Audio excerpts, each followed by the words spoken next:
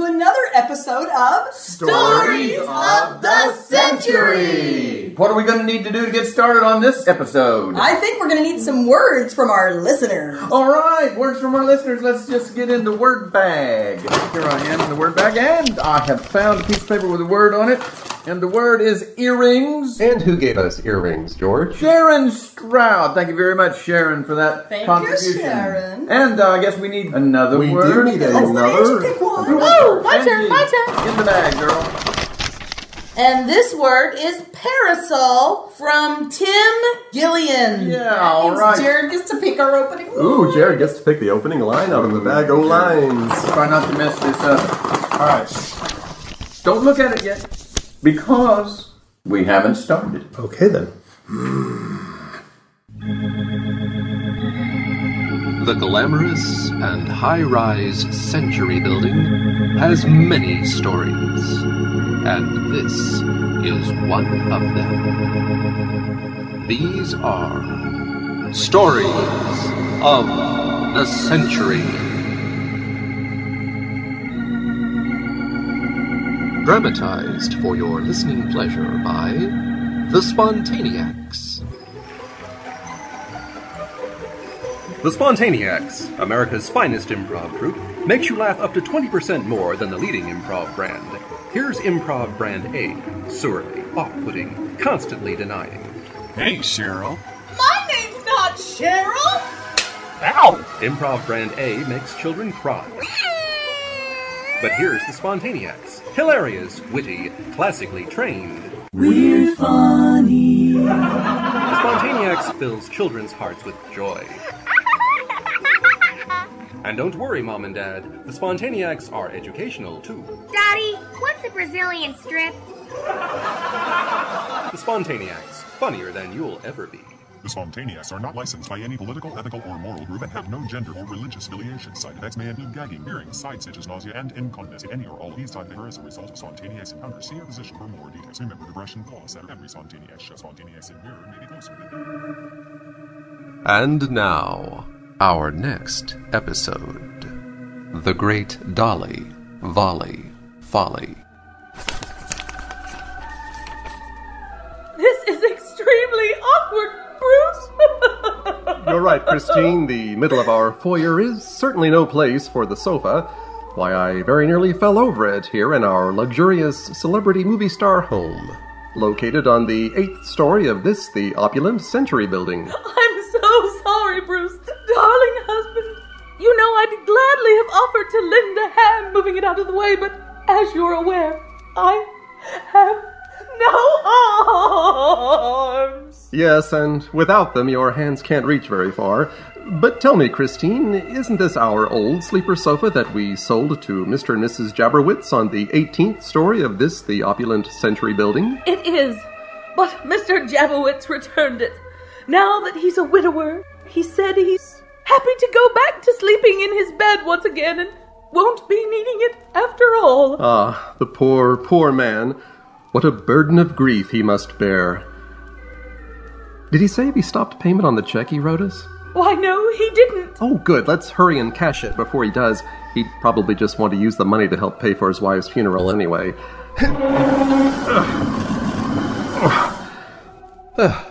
Well, at least the sofa's out of the way now, but something about it still doesn't look right. It's lumpy. Why, Bruce, I think there's something under the cushions. Nothing here. It must be the mattress. I'll pull the bed out and see. Stand back, Christine.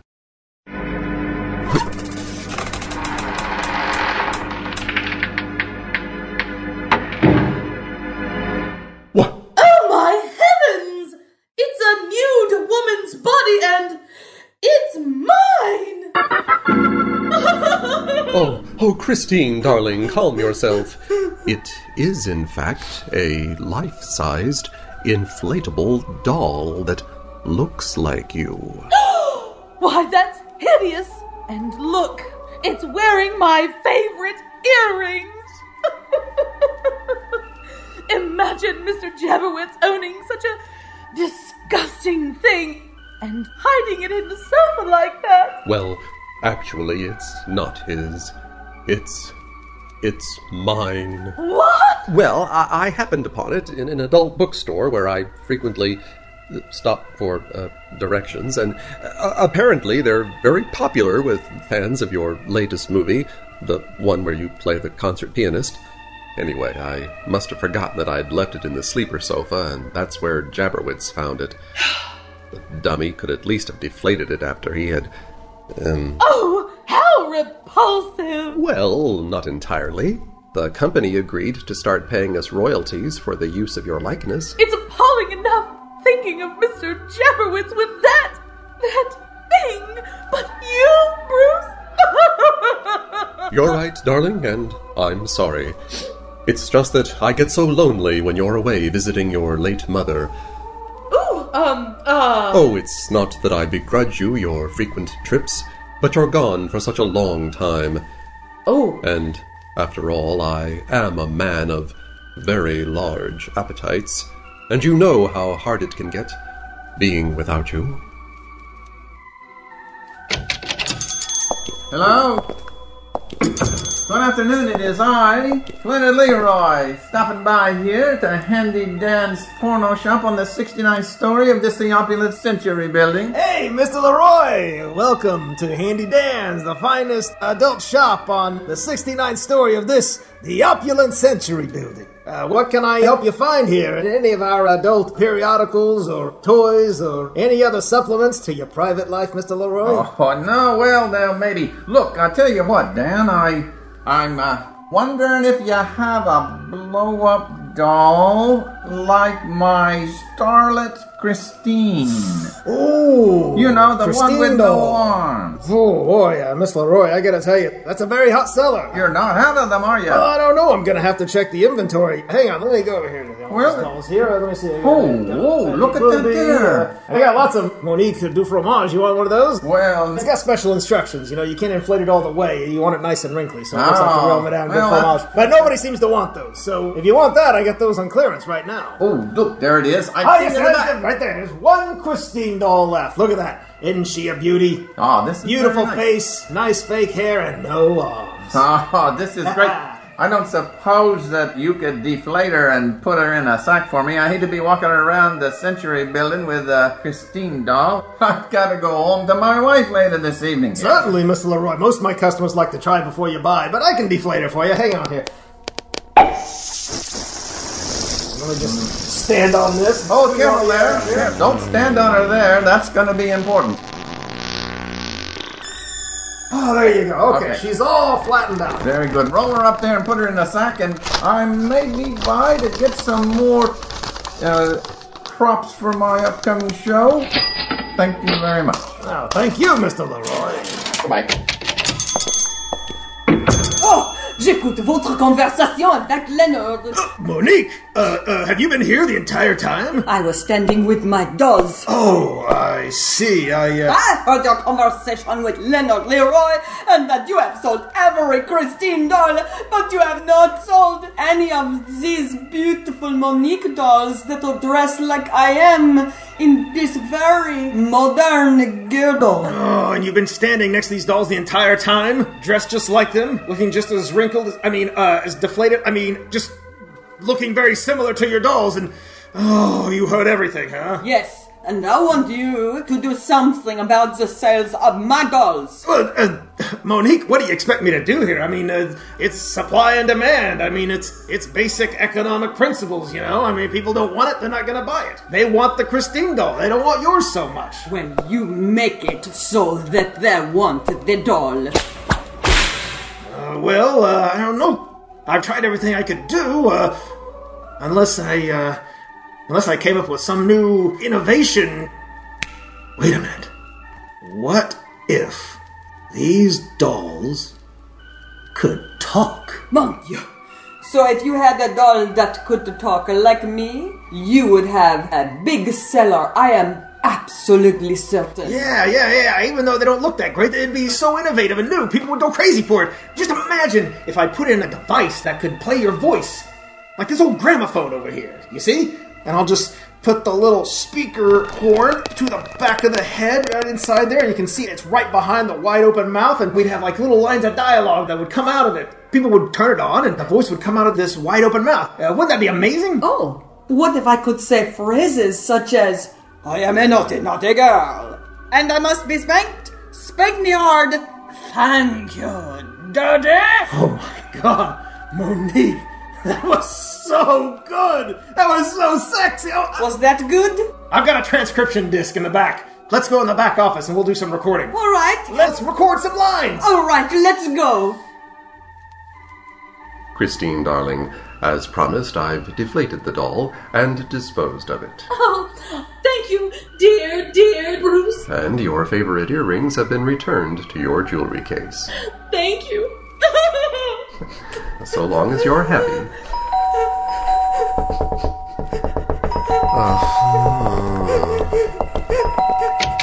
Hey, Rick. Hey, Christine. Oh, good. Another one. My favorite star and starlet. Well, thank you, Mr. Leroy. However, it's Bruce. Oh, sorry. Brick was the character he played in the movie he was in for me. I only think of him as Brick. Well, since you're already inside, I won't bother to invite you in. Look, Bruce, I was just wondering if I could have a brief word with you alone for a moment. I've brought something here, and I thought you would be interested. Oh, well, all right. You know, it's raining outside, so I brought my parasol. Oh, has it been raining out in the hall again? Well, we've had a little bit of a problem with the, sprinkler system? Sprinkler system, you are correct, Bruce. So, here, Christine, will you take this parasol? You know I have no arms. Well, here, then. Just hold it between your legs for a while, and I'll get right back to you. It's a little damp, but don't let that bother you. Whatever you say. All right, well, speaking of drinks, is it too early to start? Well, not according to your breath. Are you sure it's a good idea, though, while you're still recovering from your amnesia that we read about in the newspaper? You know, I don't remember a thing about Doc Preston's murder. Well, at least you haven't forgotten what day of the week I restock our liquor cabinet. But let's set that aside and let me show you what I have here that I think you are going to be in love with. Oh, you bought one of those. And how characteristically couth of you to come to my home to show me an inflatable doll that looks like my wife. Oh, well, sure. But I don't think inflating it in here would be the best idea. After all, Christine might come waddling in at any moment with the parasol between her legs and might object. So let's just put this back in here, shall we? Well, that's a good point. Look, Bruce, I'd like to get some jewelry on my blow-up doll, Bruce, and I know you have some very nice things here from the last movie you were in where you played the singer. Oh, well, why not? As a matter of fact, I think I have the perfect pair of earrings in mind. If you'll just follow me to Christine's bedroom, I'll get them for you. Okay. Here we are. Ooh, it's dark in here. Shall we turn on the light? Oh, I don't need it. I'm faster at finding what I want in the dark anyway. Oh. Here's Christine's favorite jewelry box. I'll just slide out this little drawer. Ooh, Here. those earrings look nice. I can see them sparkling even in the dark. Ah, well, you've spotted the very ones I had in mind. You think I can put those on this blow-up doll that I have here? Oh, absolutely. They're a bit exotic, though. Tell me, have you ever used pierced earrings before? I'm sorry to tell you, but no. Oh, well, don't worry. It's a very simple two-step process. I'll explain it to you. All right. When you get these home, the first step is to pinch this little piece of metal like so and pull it off. Oh, exposing that nice sharp point. You see that? Oh. Now you come to the second and final step. What is that? Simply to stick it.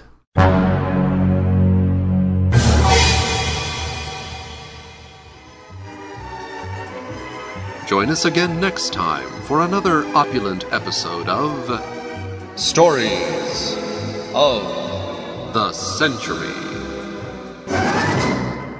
The preceding is a production of the Spontaneacs, all rights reserved. Duplication in part or in whole without express permission from the Spontaneacs is a violation of applicable laws and subject to punishment as prescribed by statute up to and including fine and or imprisonment without regard to race, color, creed, or gender as relinquished in a fully developed treatise on the cacophony of post-nouveau Renaissance transdermal liquidity as pertains to the hypotenuse of a right isosceles triangulated metamorphosis trajectory and its adjutants sequiturs. My gosh, I said all that without taking a breath.